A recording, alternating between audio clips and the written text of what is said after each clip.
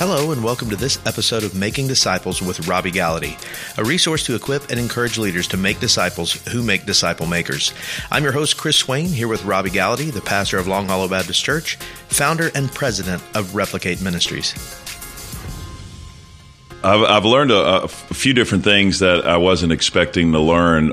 I think the main thing for me is, and for those who are listening and you're in discipling relationships, you think that you're the one giving all the information and you're the one who's pouring out and you're investing in guys. But I think the greatest surprise is you get blessed way more than you can ever give out. Oh, yeah. And one of the main things for me is, as a pastor or even as a Christian man, just the challenges in the Christian life, or challenges to live a holy life, and challenges to live a life pleasing to the Lord and be the husband and father that God's called me to be, is without the discipleship group, how would I be held accountable in the church? I mean, think of how many guys in our church that literally have no accountability. Wow. They have nobody speaking into their life. I like to say, how many 2 a.m. friends do you really have? Okay. Like how many guys could you call at 2 a.m. when your life falls apart, who will literally drop everything they are doing or get up from bed and come to your house and find you? Come find you and say, "Hey man, I'm here to help." And so one of the surprising things was the level of accountability to keep me following the Lord and to call me up. Because let's think about this. If I didn't have guys looking me eyeball to eyeball, face to face every week, I probably wouldn't read the Bible as consistently as I do. Now, let's get this straight. I'm not reading the Bible to earn something from God. Like, the reason I'm reading our F260 plan every day is I've read this morning, and I try to read 5 days a week, although I don't always get 5. But the cool thing about the plan is you can catch up on the weekends. So do you do that, Chris? You catch up? I do. Yeah. I catch up on the weekends almost every weekend. Yeah, me too. Honestly, I do. Some weeks I can do it. Yeah, Friday, my off day Friday, sometimes I just don't read, and so I'll do that on Saturday. But the reason I'm doing that is not to earn something from God. I'm not trying to display my meritorious works before God. God, you see me do this. It's because of a relationship I have with God, and I want to learn more about Him. Well, and back to that point that you just made about the accountability of pastors specifically. So any pastor out there listening, we have all heard stories of pastors, even famous pastors, who have fallen. And we look at those scenarios and think to ourselves, how could that happen?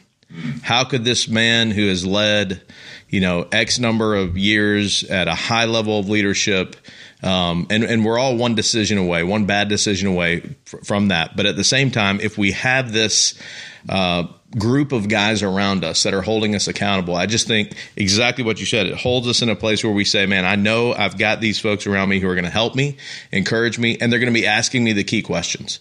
And, how do you think that relates to those leaders who may not be in that kind of relationship, and it's just a little bit easier for them maybe go down that path? Well, and the thing, that's a great point, because the thing is this, most people who are out of accountability, who are isolated and alone, are more susceptible to fall to sex, immorality, greed, pride. And it doesn't matter if you're a pastor or a church member or a deacon, we all are susceptible to this. Yeah.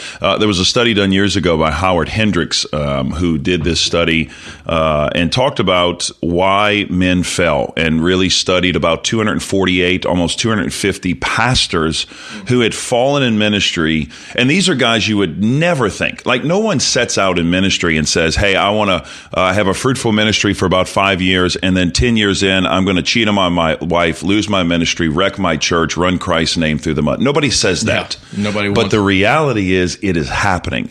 And it is happening now at a greater rate. And I think it's happening more so as we think, because of the internet and social media. And whether it's justifiable or made up or anywhere in between, we see it more. So here's the thing.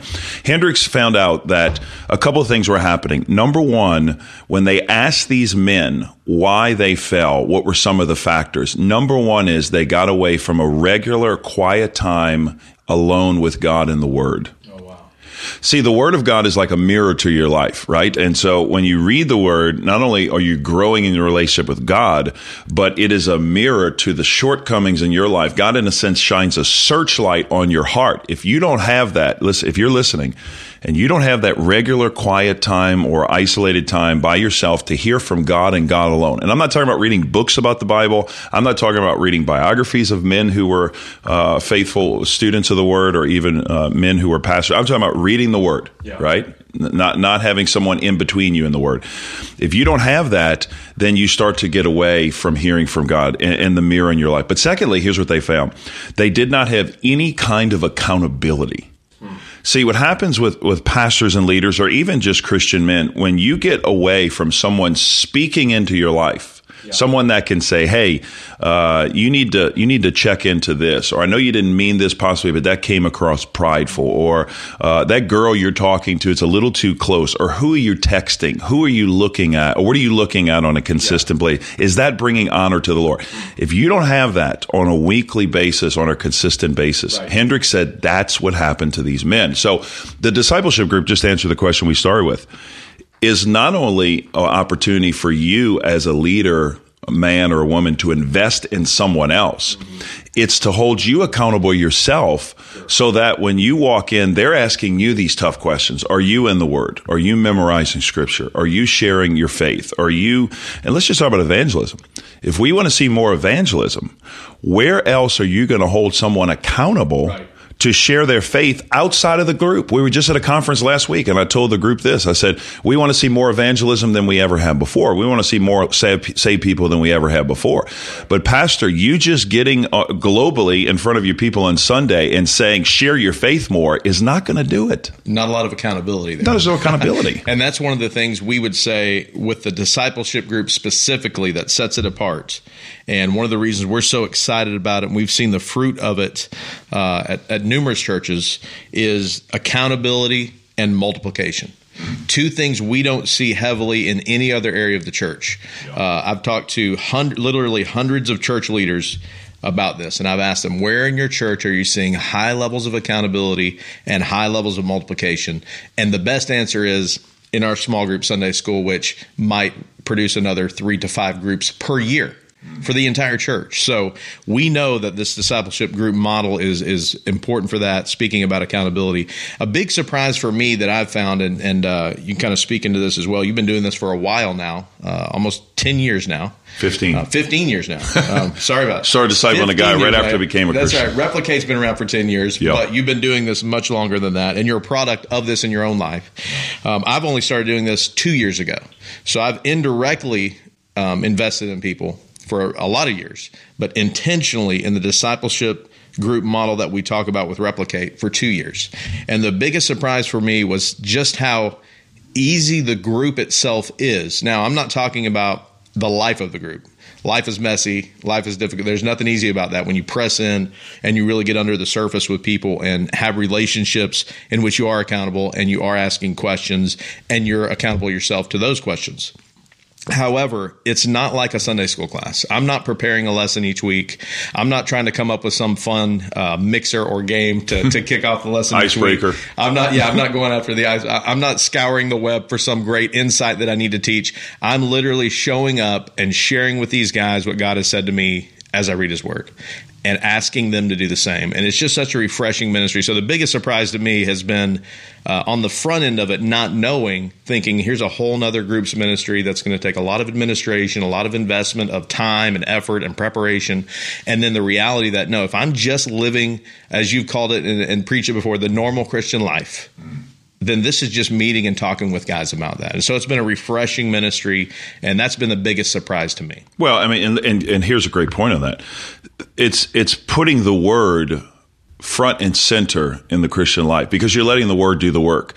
You know, we always say there are 5 things you do in a group. You start with prayer and how was your week. The second thing you move into is scripture memory. I always put that first because you will forget about it, and you sometimes don't come back to it. Number 3 is you do hear journals through the week, as we talk about in our resources and online. Through the F260 plan is what we read. And guys come in, and you don't have to prepare. This is not a lesson. This is not a lecture. Guys come in, if you're in a guys group, or girls come in if you're in a girls group, and you just share what you heard from God. Right. It's a body life service, as Brother T says. You're sharing what God's done in your life. And then the fourth thing you do is you read a book through the week and you talk about it. Sure. Sometimes we never get to the book. Yeah. And that's optional. And that's optional. Yeah. Sure. And then finally you finish with prayer. But here's the thing. It's so simple. A lot of people say, well, I don't have a seminary degree. Yeah. I'm not a pastor. Yeah. Neither were the first century disciples. Sure. These were fishermen. These were guys who were overlooked and looked over.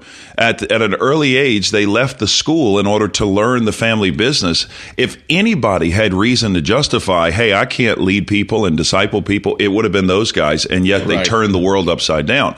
Because here's the thing we have to realize. They were dependent upon the Spirit of God, and they invested in the people of God, and they proclaimed the Word of God. Even Peter. You think about Acts 2, that sermon. He had such an understanding of the Old Testament, which was the only testament for them, but such an understanding that he just connected the old to the new and said, this is what you guys have been waiting for. His name is Jesus. And we simply get in the group and let the Word do the work. And it will work if you do that. Well, it's powerful. And, as you mentioned again, coming back again to the accountability, because I can't stress enough, the accountability of reading the Word, but also the accountability that is driven by the Word. So as we're reading through Scripture, there's obviously some questions we ask each other every week. What's your thought life like? If you're in a group of married adults, how's your marriage going? How are things going with your spouse? That kind of thing. But the reality is, as you're reading God's Word, you touch on some different elements in the Scripture. Moses' obedience or disobedience to God, the people nagging and whining in the desert.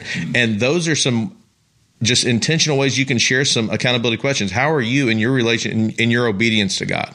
Are we acting like Moses here? Are we following his lead or shying away from what when he didn't do it right?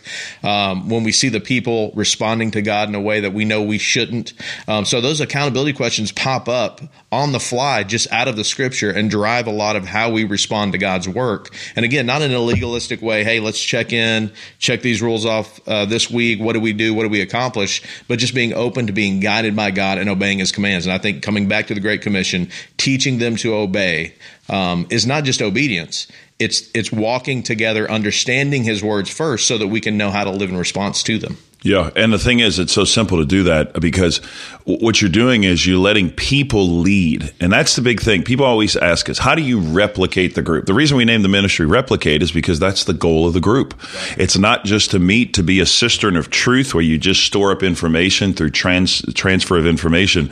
The goal is to be a channel of blessing whereby God invests in you through His Word and His people, and you then in turn invest in others. And when you let people lead, in a sense, by saying, what did you hear from God?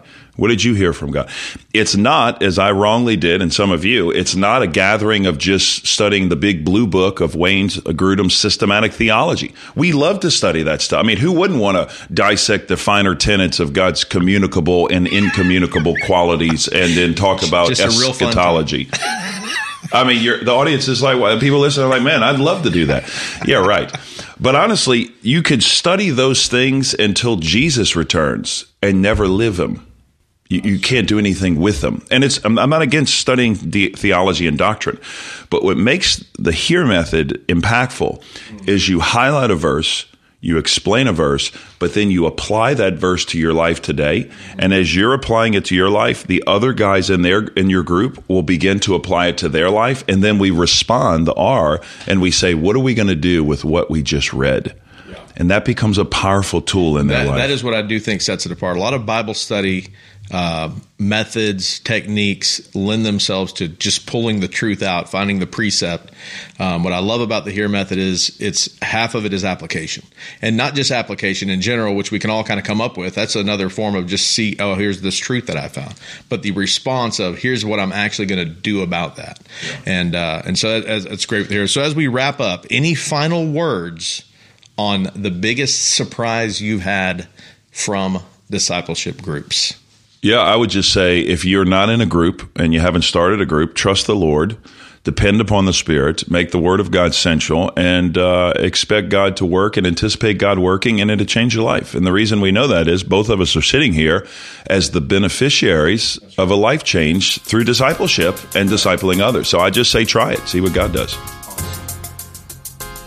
Thank you for joining us for this episode of Making Disciples with Robby Gallaty. If you don't mind, take a moment to subscribe and share the podcast. You can find out more about disciple making, resources related to disciple making, and our customized training on our website at replicate.org.